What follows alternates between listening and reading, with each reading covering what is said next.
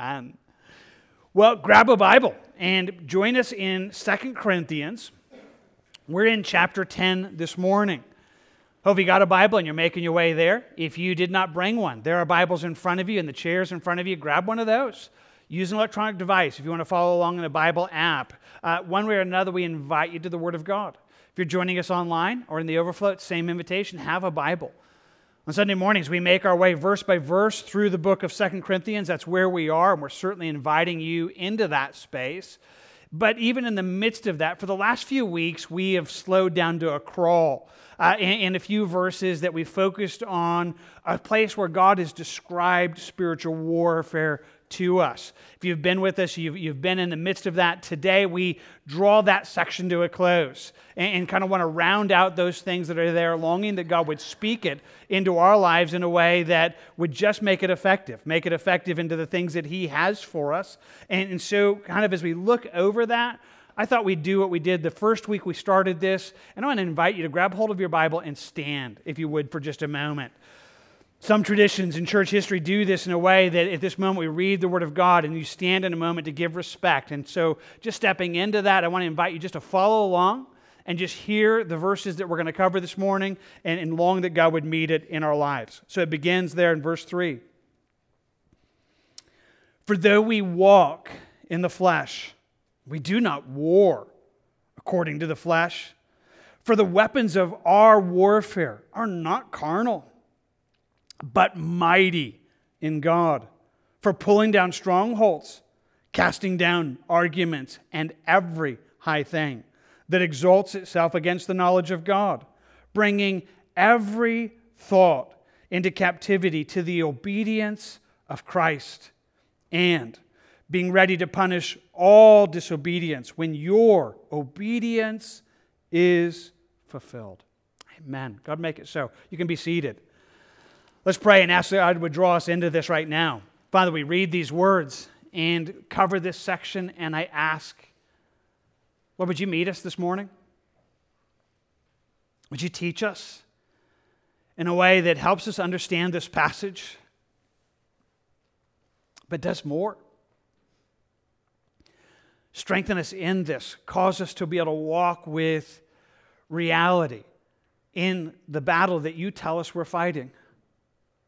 I believe in the power of your word to do that work inside of us. You tell us that your word is like a sharp, two-edged sword. And then it does that work, piercing all the way down between the thoughts and the intents of our hearts, transforming us, changing us from the inside out. Yes, please. Now, would you help us to hear what you're saying to us individually and in this moment? Work. We ask for it now as we commit this to you in Jesus' name. Amen. Amen. For the win. You maybe recognize that phrase. It's a great phrase. Now, honestly, in our weird kind of sarcastic culture growing in many ways, it's actually become a little bit of a snarky comment in some social media and stuff like that it is actually kind of a mocking kind of reality. But maybe you know that's not how it began.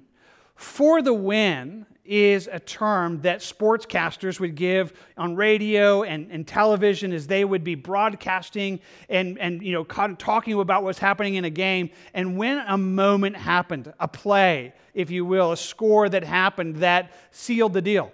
I mean, when that happened, it's over. It's over. They would just say, and that happened for the win. Like that moment, I mean, there might be time left on the clock. It doesn't matter. Like that happened. The game is over. I mean, it is done because this happened for the win.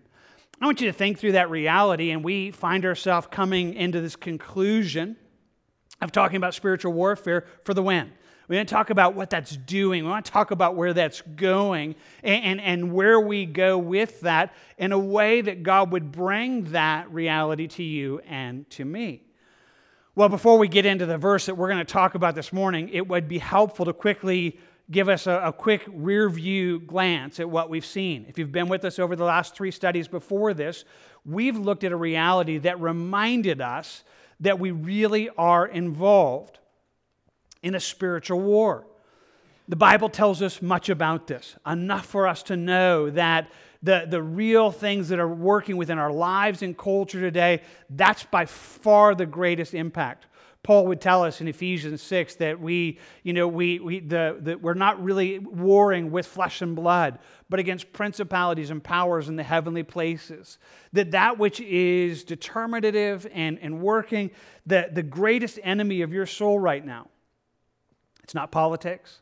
It's not media. It's not power brokers in any sense of our world. No, there is a spiritual war that is affecting that. And He's invited us to see that, and if we see that, to fight that battle with spiritual weapons. Yeah, we saw that. Go back and see it in verse 3. For though we walk in the flesh, that is, we're human, we have skin, we live this life here, that's not how we war. We do not war according to the flesh. The weapons of our warfare, they're not carnal, they're not human, they're not fleshly, but they are mighty in God. We're invited to understand that the battle that we're facing is meant to be fought spiritually. The battle that we're facing is meant to be tackled with the things that are of God, His power, His might, through prayer, through the Word of God, and more, that we fight these battles not with natural weapons, but spiritual weapons. And if we do that, it's meant to do a few things. It's meant to pull down things that are against knowing God. Notice as it says it there again in verse 4, the weapons of our warfare are not carnal, but they're mighty in God for pulling down strongholds, casting down arguments, and every high thing that exalts itself against the knowledge of God. Everything that keeps us from knowing God.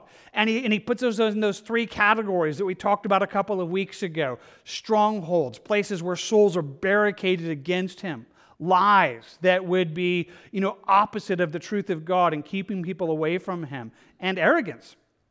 Every high thing that exalts itself. That we are warring against it. Those are the things that He's telling us in Christ that we need to deal with that are robbing our soul of things that God has for us. And as we do that, as we pull those things down, as we deal as decisively as we can against the lies that would rob us from what God has for us, then last week we saw what it told us there at the end of verse 5, that we're bringing every thought into captivity to the obedience of Christ. One of the things we've talked about every week is that ultimately this battle is a battle for our minds. It is a battle for how we see things, that Satan is a liar. And so we're fighting against that. And we talked about last week how that we make that our focus, that we can actually fight the battle at the root cause and deal with thoughts long before they ever become actions, long before they ever become words. And He's told us that's where the battle lies. It really is, and I don't know where that's landed for you. For some of you, you knew this already. I mean, it was already a part of your world and saw it. Maybe for some of you, you're like, man, I'm seeing this better than I've ever seen it. I hope so. I hope in one sense it's there. I know this, if you have, you would walk through it even this week and go, man, that was a part of my week. That was a part of my week. We were fighting for thoughts. We were fighting for a battle. We certainly were working in that regard. Well, this morning we picked that up where we've covered. Again, if you missed any of that, that's online. You can get it off our website or YouTube and kind of catch that so you can be up to this moment. Because now, having talked about tearing those things down, about bringing thoughts into captivity, we want to talk about where it's going. And if we can say it again within the theme that we're kind of using this morning, for the win, it's obedience. It's the obedience of Christ. Well, that's what He tells us. That's what He tells us we're doing. As we capture those thoughts at the end of verse 5, we're bringing those to the place that we could find obedience in the obedience of Christ. It probably makes sense, and maybe I don't need to spend a bunch of time on it, but in some ways, this is the positive aim of that spiritual warfare. There really is a flow. And if you could kind of think about it this way, we're dealing with lies. We're dealing with things that would rob us. We're dealing with things that would barricade our soul.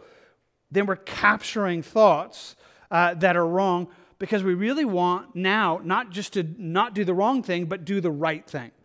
To find ourselves moving into obedience, to doing what God has for our life. And so at this moment, we're not just saying, hey, I don't want to do the wrong thing. I want to do the right thing. Now, the interesting thing is that many times, probably most times when God is inviting you into that space of battle in your own life, there really is that connection that is meant to go all the way from disobedience to obedience. Now, we find it in a number of passages. Maybe it's helpful if I give it to you in this one. In Ephesians, I like the way he talks about the same struggle. He says it this way, that we put off concerning your former conduct, the old man, which grows corrupt according to the deceitful lusts, and be renewed in the spirit of your mind, that you may put on the new man, which was created according to God in true righteousness and holiness.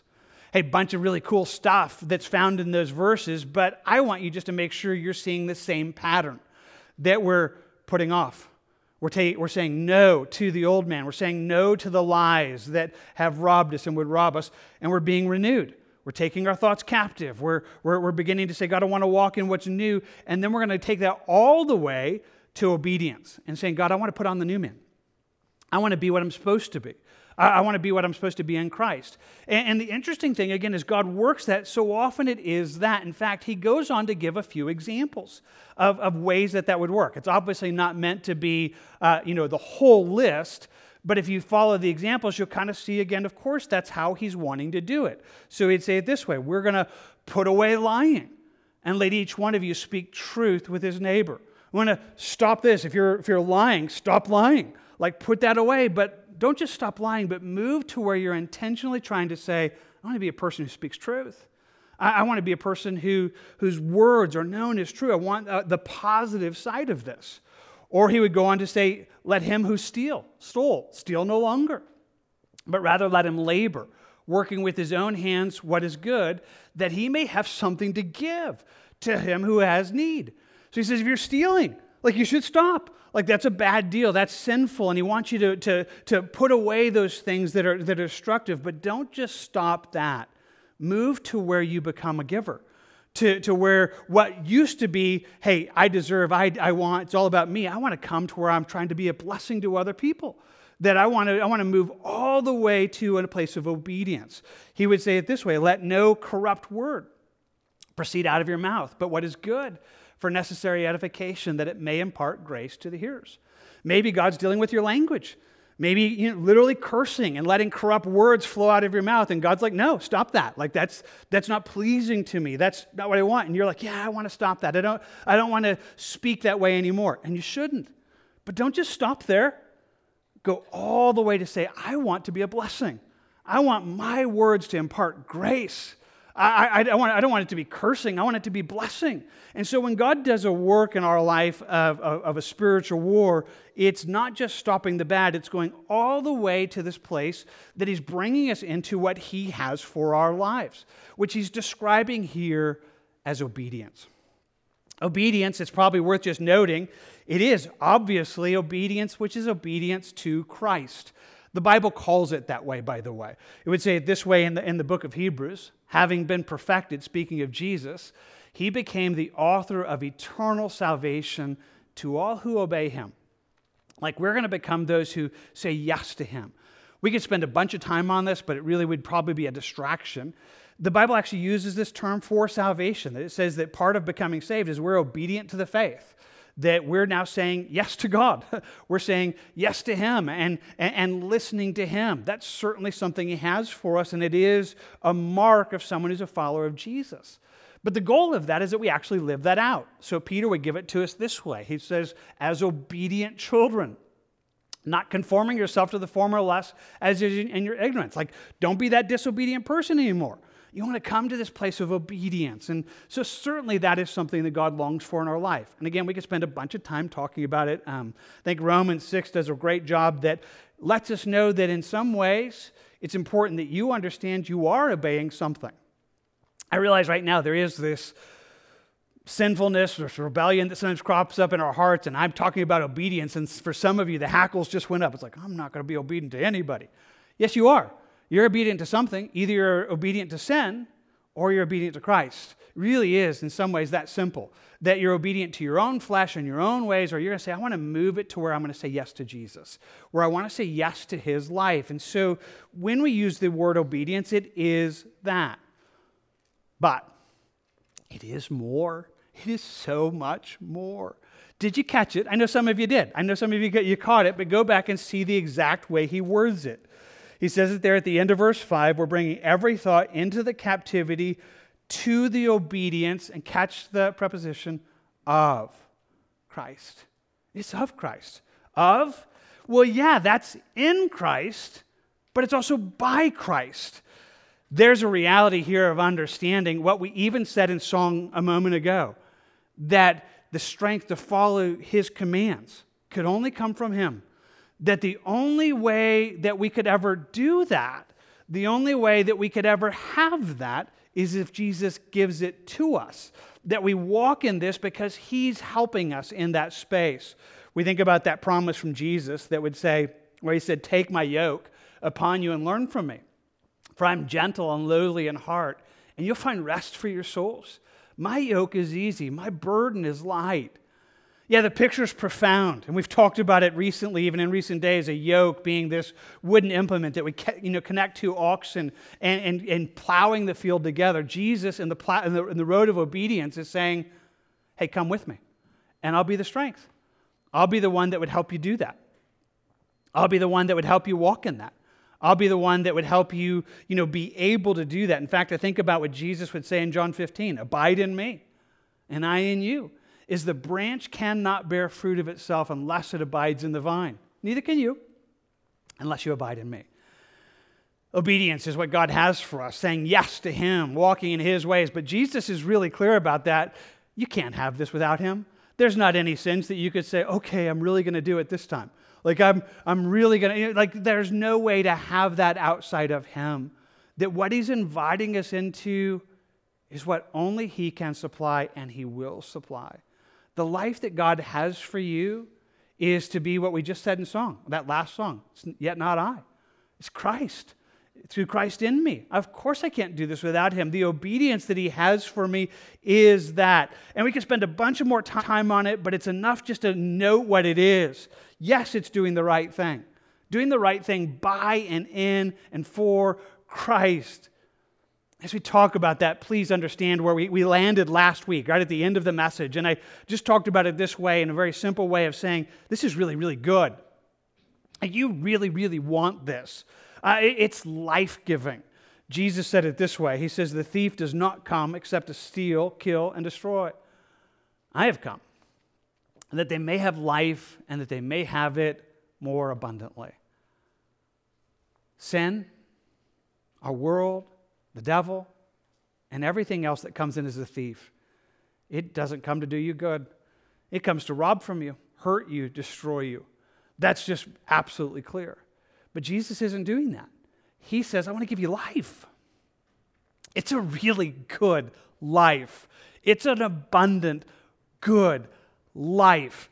We want it. We should want it. In fact, if you were with us last week, we talked about it in Romans 12, where we said, in some ways, it's saying the same thing, talking about the same battle that we're describing here, where it says, and do not be conformed to this world, but be transformed by the renewing of your mind, that you may prove what is that good and acceptable and perfect will of God. Hey, don't be conformed. Don't let this world, don't let lies, don't let the devil press you into what they have for you. Don't let that be what it is. Instead, be renewed in the spirit of your mind. Let God change who you are by changing the way you think, taking captive every thought to the obedience of Christ. If you'll do this, if you're not going to be conformed and you'll be transformed, that'll bring you into obedience. That'll bring you into that which is good and acceptable and perfect will of God. That's a great description. I hope you believe it. I hope you would understand right now what God is wanting to bring you into. This obedience, this saying yes to him, it is really, really good. It is acceptable or pleasing to God, pleasing to us. In fact, it's perfect. You just can't get better than perfect. What would be perfect for your life is to walk in what God has for you. Boy, that's what we want. That's what we should want. That's what, in one sense, we're being invited to war for. That in this spiritual war that you and I are facing, Like, we want to say, God, I want this. This is why I want to fight against the lies, because I want to come into the obedience of Christ. I want to have all that is. Certainly this morning as we dive into this, but we're seeing that. We're seeing what that is. Well, as we are, one of the other things we need to talk about, having that established, that we're aiming for obedience, that we're trying to see what obedience is, we want to talk about a certain amount of boldness that's in this text, or an obedient boldness, I will describe it as. And again, this isn't new. If you've been with us for the last few weeks, one of the things we've talked about is that this war is not just personal. We're not just talking about fighting the war in your own heart, though it is in your own heart, and you do need to fight it there. It is a war that ultimately we're seeking to be an influence into other people's lives as well. And that's how Paul has written it. In this section, if you've been with us, Paul, who had planted this church in the city of Corinth, is traveling. He's taking the gospel into other cities and other regions, but he's heard about these problems, and so he's writing them this letter. And in this letter, he is warning them and telling them, I'm willing to go to war for you. I'm willing to enter into the spiritual war in your life. Back up and see it. Go back up there to verse 2. It says, but I beg you that when I am present, I may not be bold, with that confidence with which I intend to be bold against some who think of us as if we walked according to the flesh. Paul's telling them, hey, I'm coming. I'm coming back in the city, and I hope I don't have to deal with this when I get there. I'm hoping I don't have to, but if I do, I will. If I do, I will be bold towards you. I will be bold to wage war against what the lies are in your life. In fact, he'll go on to say it in chapter 13, therefore I write these things being absent, lest being present I should use sharpness, according to the authority which the Lord has given me for edification, not for destruction. It's a little bit of a warning, right? It's a little bit of a, boy, I hope you guys deal with this, because if you don't, I will.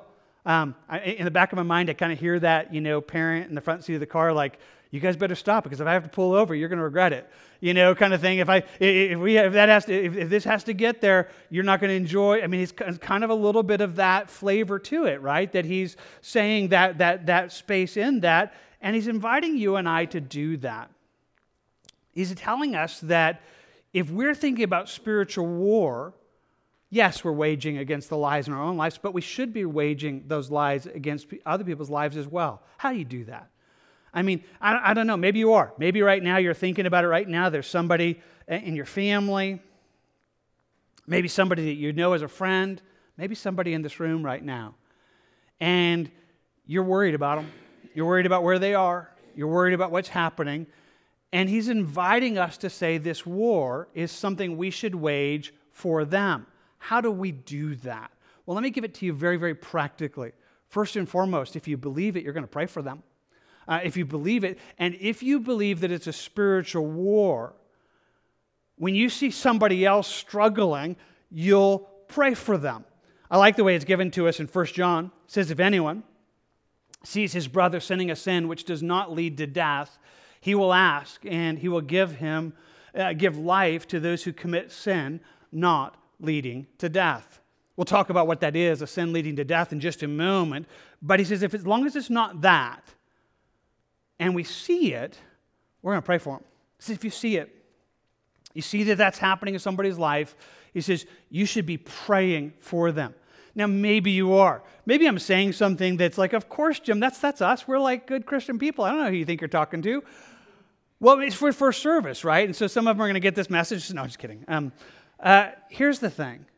It probably happened this week, right? Maybe it was in your family.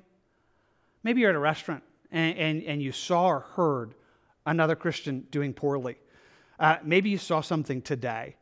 You saw something in somebody, like their countenance wasn't right. Maybe they were rude. Maybe they were a little bit angry. Here's my question. What'd you do with that? Now, here's what you should not have done. You shouldn't just judge or complain or gripe like these Christians. I tell you, to call himself a Christian. I can't. Did you see the way they treated their wife? Man, I just would never. Don't do that. what you should do is pray. I mean, it should be like, God, they're having a hard time. There's an enemy who's after them. I know there's a war for them, and I'm gonna step into that battle right now for them. My first response is to go to war for them and say, God, would you take down those things that are captured? Would you bring them? Would you help them? I'm recognizing there's a war for them, and prayer is powerful. I mean, we are meant to be a praying people, and praying for each other should be what we do. And if you believe it's powerful, if you believe it's really a war that's trying to hurt other people around you, you won't just, kind of mockingly look at them or talk about them. You will pray for them. I invite you to do that. I hope you are. I hope you do that. I hope you do it for me. I hope you do it for others. Hey, you see something, you're like, hey, they look like they're having a hard time. I'm going to pray. That's going to be a motivation to say, I know the war. And I know they need help. Most of the time, that's our greatest space. That's what 1 John says. When you see that, you can just pray for them. But sometimes it goes further. Sometimes it requires confronting them. Jesus would say it this way. He says, moreover, if your brother sins against you, go and tell him his fault between you and him alone. If he hears you, you have gained your brother. I like that passage in 1 John because it helps me. He says, if you see your brother sinning a sin, it's not leading to death. I would say, it's not rebellious lifestyle. They've made a choice and they're staying in it kind of thing. You can just pray for them. But once they've made that cross, once they are doing something that is now rebellious and they're doing something that, totally is going to destroy them, even just, fear for where their soul is, that's a space that takes that next step. And if we love people enough, we confront them. And he says, you should just do this, you and them. Like, don't go tell all your neighbors, don't go tell your family, just go talk to them and bring spiritual weapons. Bring the Word of God, bring prayer, and just sit down and say, I love you enough to say, boy, it looks like you're not doing, like, this is really clear. This is really clear. And where you are is not right. We should do that. We should do that. We should absolutely do that. But sometimes even that won't work. That would take it all the way to a space of church discipline. Jesus in that same passage in Matthew 18 just goes on and says, okay, you're going to take others, and if that doesn't work, he says, if he refuses to hear them, tell it to the church. If he refuses even to hear the church, let him be to you like a heathen and a tax collector. Says there's a space where you're going to say, okay, if somebody's living a life of sin and they won't turn, you're going to confront them, you go with others, and then you're going to say, okay, we're going to treat, in our eyes, you're an unbeliever. In our eyes, we're going to see you as a tax collector. We're going to see you as a heathen. You're not considered a follower of Jesus. That's an important part of church life. In fact, Paul had already done that in the city of Corinth. There's a man who was living an openly rebellious life, just sleeping with his stepmom. And he says, deliver such a one to Satan for the destruction of his flesh, that his spirit may be saved in the day of the Lord Jesus. It's a serious deal, but the love of Christ requires it. It requires us at times to be willing to make that step, such bold steps, such war, if we're really waging a spiritual war, is that. Now that raises a bunch of questions, which we're not even going to dive into all the answers. It's just enough for us to know that's certainly a part of our text. Paul is telling them, if I need to,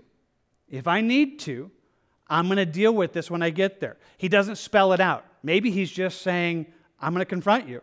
Like, I'm going to take you aside, and you and I, we're going to have words. Like, we're going to have biblical words, and we're going to confront. Maybe it's a threat all the way to, church discipline. And that's a part of life for us. It's been a part of our church. It will continue to be a part of our church.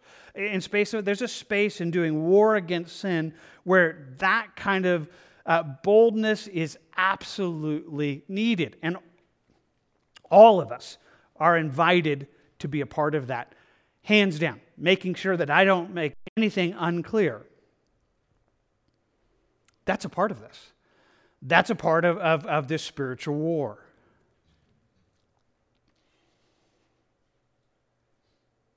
But here's my question.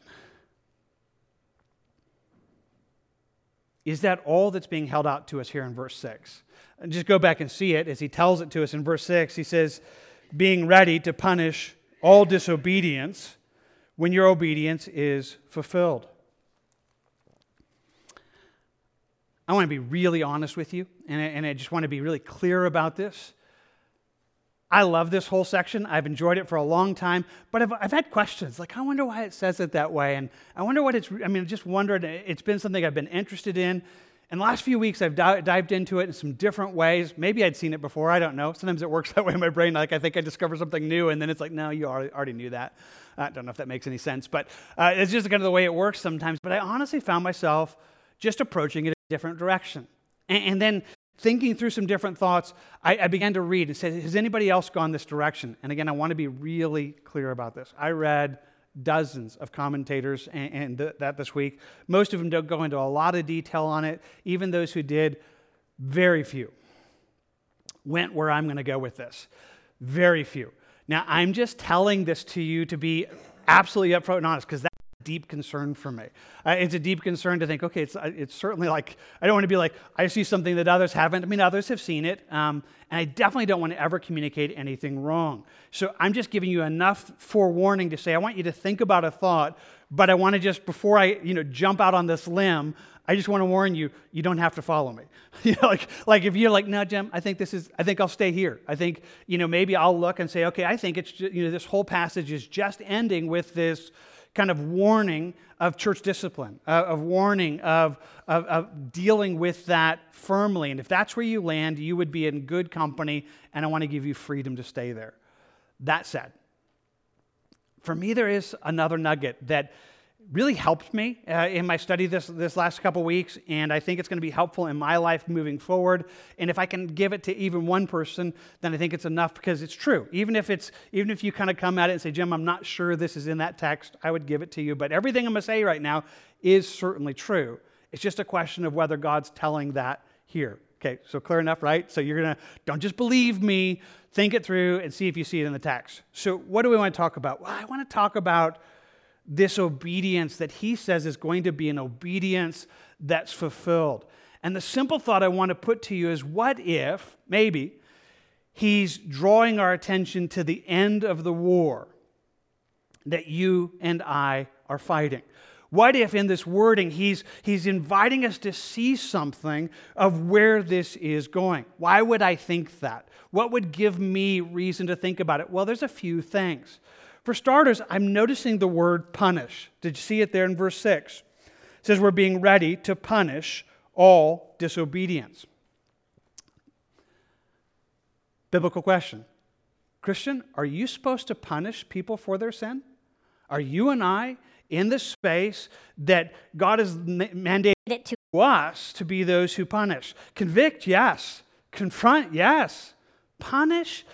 Well, I would put to you that's something that God tells us he's going to do.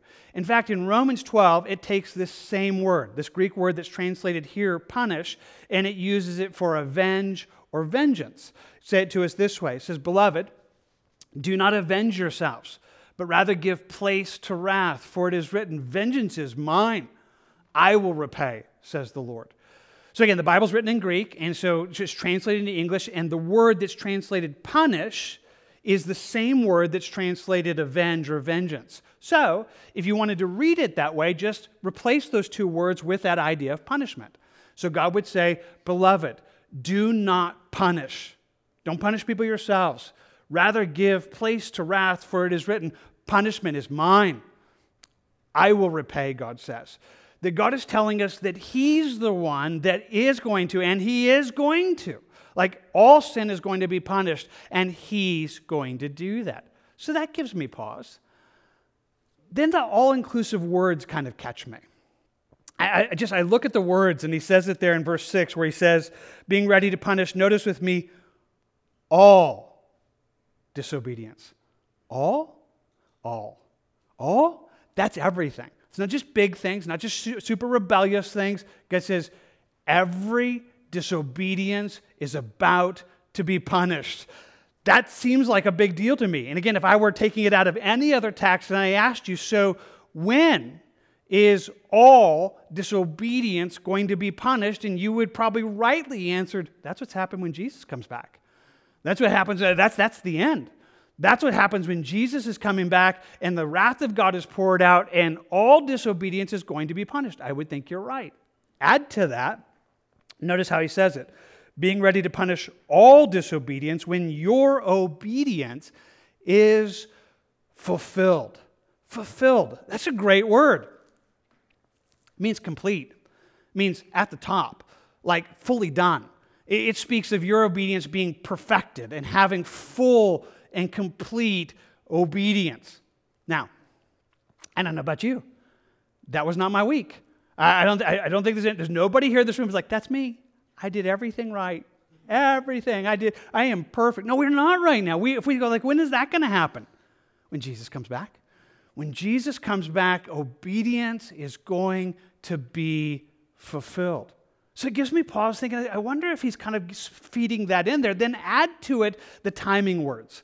So he gives us this thought that he says, okay, we're being ready to punish all disobedience when your obedience is fulfilled. So when is disobedience going to be punished? When is all disobedience going to be punished? When obedience is fulfilled. There's a time element that says that punishment is coming when this other thing is there. If verse 6 is entirely about church discipline, it really raises a little bit of some weird questions. Several commentators who do believe that it was talking about church discipline tried to figure that out and honestly left me more confused than helped. It's like, so what? You can't do church discipline till everybody's on board? I mean, like, you got to be a consensus of every. I mean, it's a weird thing out of a space to say that there's a when moment that would honestly, I don't know where that goes, and it just didn't make sense to me. But when I began to think the when is then, well, that begins to make sense to me. In fact, I like the word ready. He says, being ready to punish all disobedience. Standing on its own, it wouldn't be enough, but putting it in this context, it's helpful because that's what Jesus told us, right? Some of you read it, you when Jesus talks about, hey, be ready, watch and be ready because nobody knows the time or the hour that the Son of Man is coming. And he says, here's what I want you to do. I want you to be ready for the end. I want you to be ready for when that comes. We live in this moment, in this readiness for that to happen.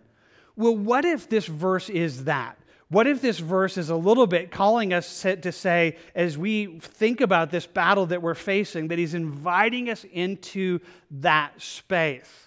Well, I think it is. I think it is. If it's doing that, it raises a number of questions that would be helpful. By the way, quick technical, because like one person's going to get stuck here. The way he words it, he says a couple of things. He says, we're a part of that we're going to punish all disobedience when the obedience is fulfilled. And the simple question I would ask is, like, how are you and I a part of that? I mean, if vengeance is God's, how are we a part of that? Well, that's the war you're fighting.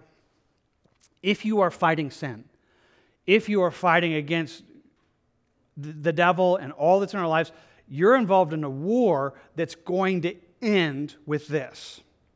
It's going to end with this, and the same weapons that he's inviting you to fight with are the weapons that are going to do that. It's through prayer. It's through the Word of God. It's by His Spirit that God's bringing judgment on the world, and He's going to judge them according to His Word. And so there is a definite connection between what you're doing today and where this is going. Okay, that raises a lot of fun little questions, but it's enough that I may have just made that confusing, but we are fighting with his weapons. That's how we're doing this whole thing. And so I'll just leave that and come back to, so what if this is this? What if verse 6 is inviting you to see where that's going? Would that be helpful in the war that you and I fight? And I just want to say it is. It is to me. It breathes fresh life in it to me because it reminds me that we're fighting a battle from victory. We're going to sing it in song in just a moment, a song that we sing often. We're saying, hey, we're fighting a battle He's already won. For the when, Jesus died on the cross. When Jesus died and paid the price for our sin, it's done. The battle's been determined. I mean, there's still time on the clock, but it's done. It's done. We find ourselves saying it, and Jesus would look at us and He'd say, hey, these things I've spoken to me, that in me you may have peace. In the world, you're going to have tribulation, but be of good cheer. I've won. I've overcome. The reason you can find hope, The reason you can find help is knowing that the battle that we're facing, it's not a battle that is hanging precariously on some will it work. It's going to work because it's already worked. Jesus has done this, and that means we win. That means in the battle that you and I are fighting, we're going to be victorious. If that's not helpful to you, just that's good. You don't have to go there. But I'm wondering if there's even one person right here this morning that I'm going to say it in a way that will leave you helped. Maybe you have been more aware of spiritual warfare in your life in the last few weeks than you have in times past, and you might be even frustrated with me over it. We joke about it in our office. We're like, man, why are we teaching on spiritual warfare? Because we're going through so much spiritual warfare. It's a tough deal. And I'm just wondering if there's someone here this morning that the relentlessness of the struggle is a little bit overwhelming, because spiritual warfare is every day. And I'm wondering if someone's here this morning and you feel kind of like that, fable of the man who goes out and there's like a boulder and he pushes the boulder up to the top of the hill and goes back to bed, and then the boulder rolls back down, and every day it's like, there it is again. Every day I'm fighting this thing. And sometimes you begin to think, it doesn't feel like this is working. Is this going anywhere? What if I could really convince you that the very battle you're fighting against sin, you are going to win? If you're a follower of Jesus, obedience is what heaven's going to be like for you. You're going to do from the heart everything that God has. This battle, it's not a different battle. It's the battle you're fighting right now, but it's now the culmination of that battle that Jesus is going to take. What if you really believed that? What if you really could look at what you're facing and go, I know where this goes. I know the struggle.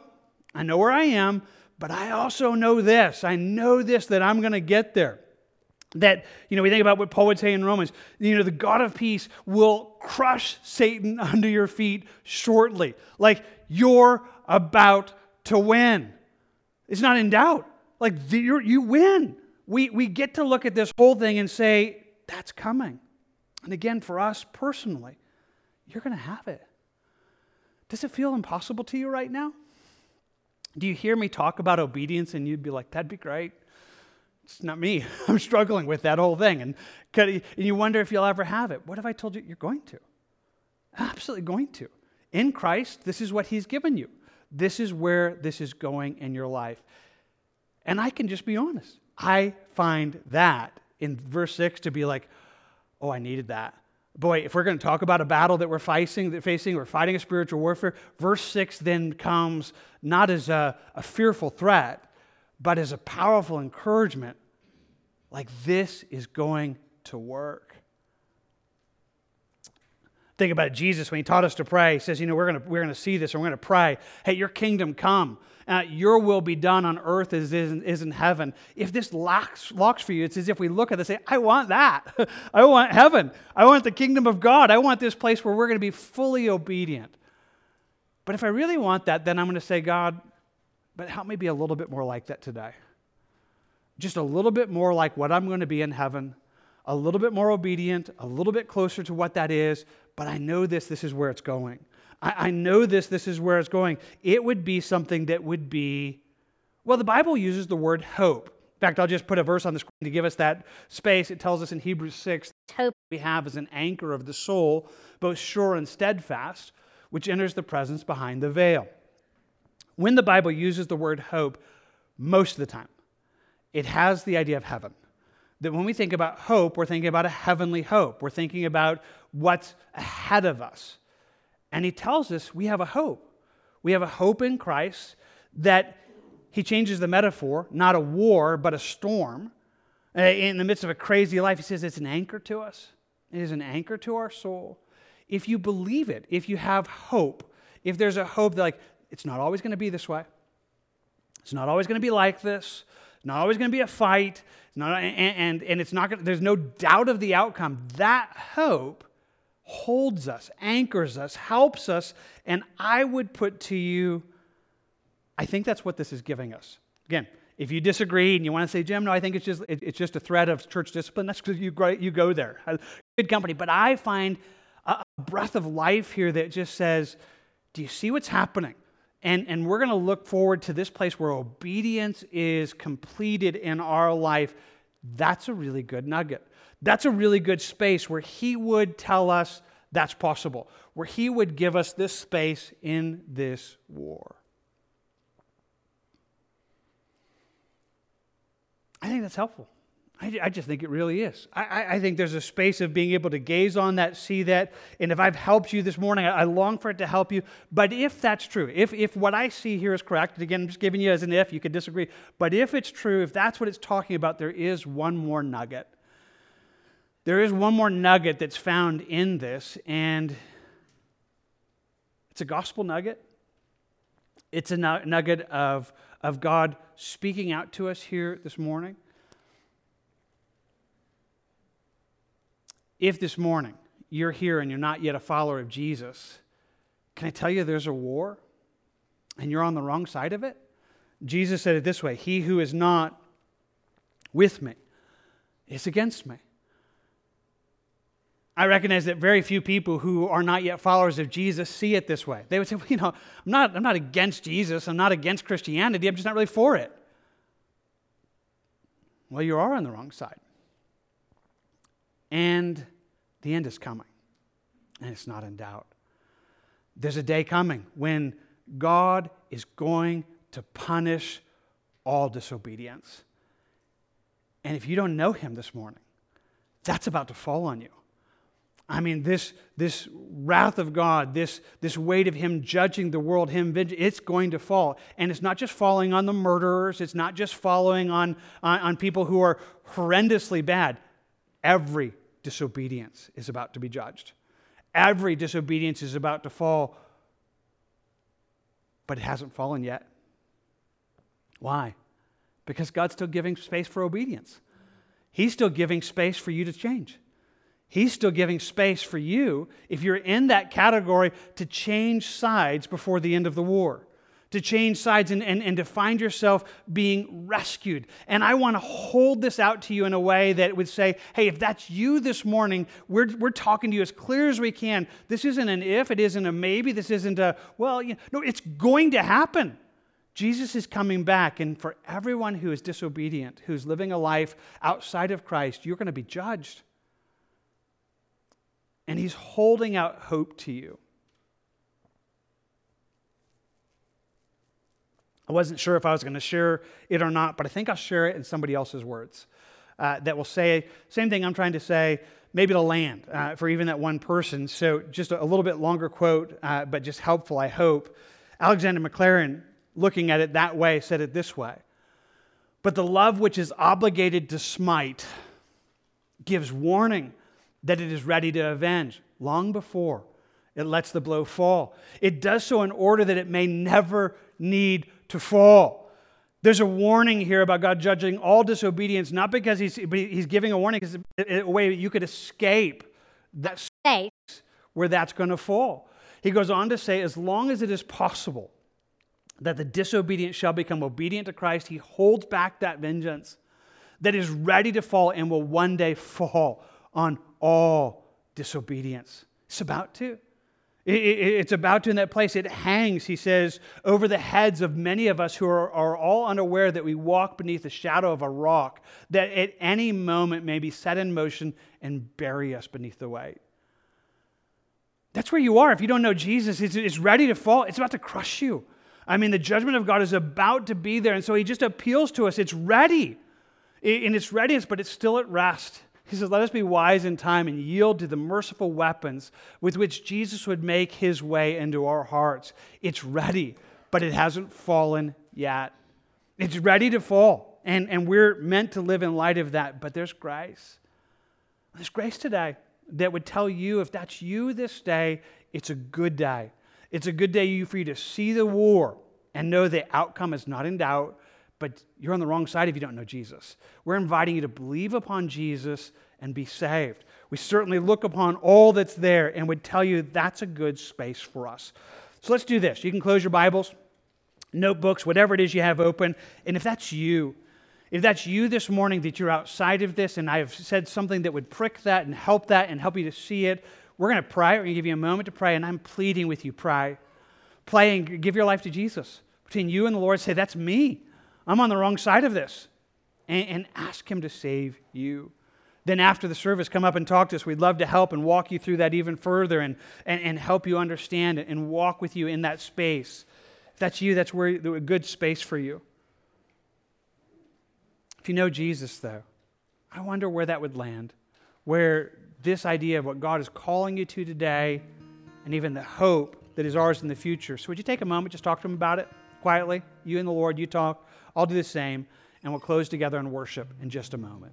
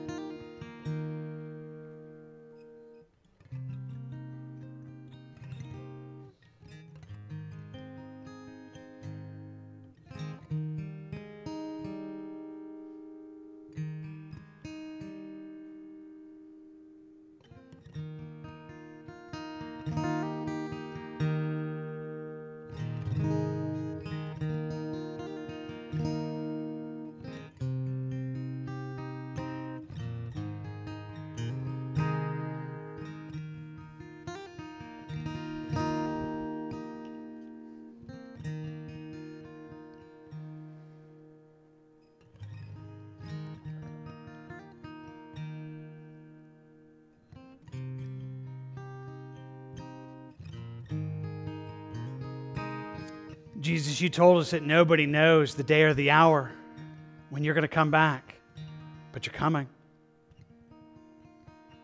And when you do, it's done.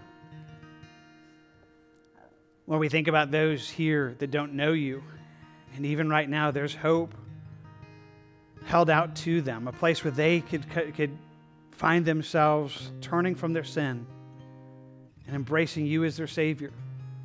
That Jesus, you, on the cross, paid the price for sin, dying for us, conquering it, rising from the grave, so that all who believe in you, we have life. God, I pray for these who are on the wrong side of eternity and the wrong side of this, that they would be awakened and turn to you. Save them. Thank you that you're still giving space for that, Lord. And yet now, as a follower of you, as your son, I come to you and recognize the battle that is so present today. But I do take hope. It's not always going to be this way. You are coming back and sin's going to be done. And I, in Christ, will get to walk in obedience, full obedience. I am looking forward to that. I am so looking forward to that day. I know that's where it's going. And I pray for hope that would speak into our lives today from that. Hope that would help us, but help us even in this moment to take steps of obedience. Obedience that's in you and by you and of you. Yes, please. Teach us, help us, grow us in this right now. We ask for it together in Jesus' name.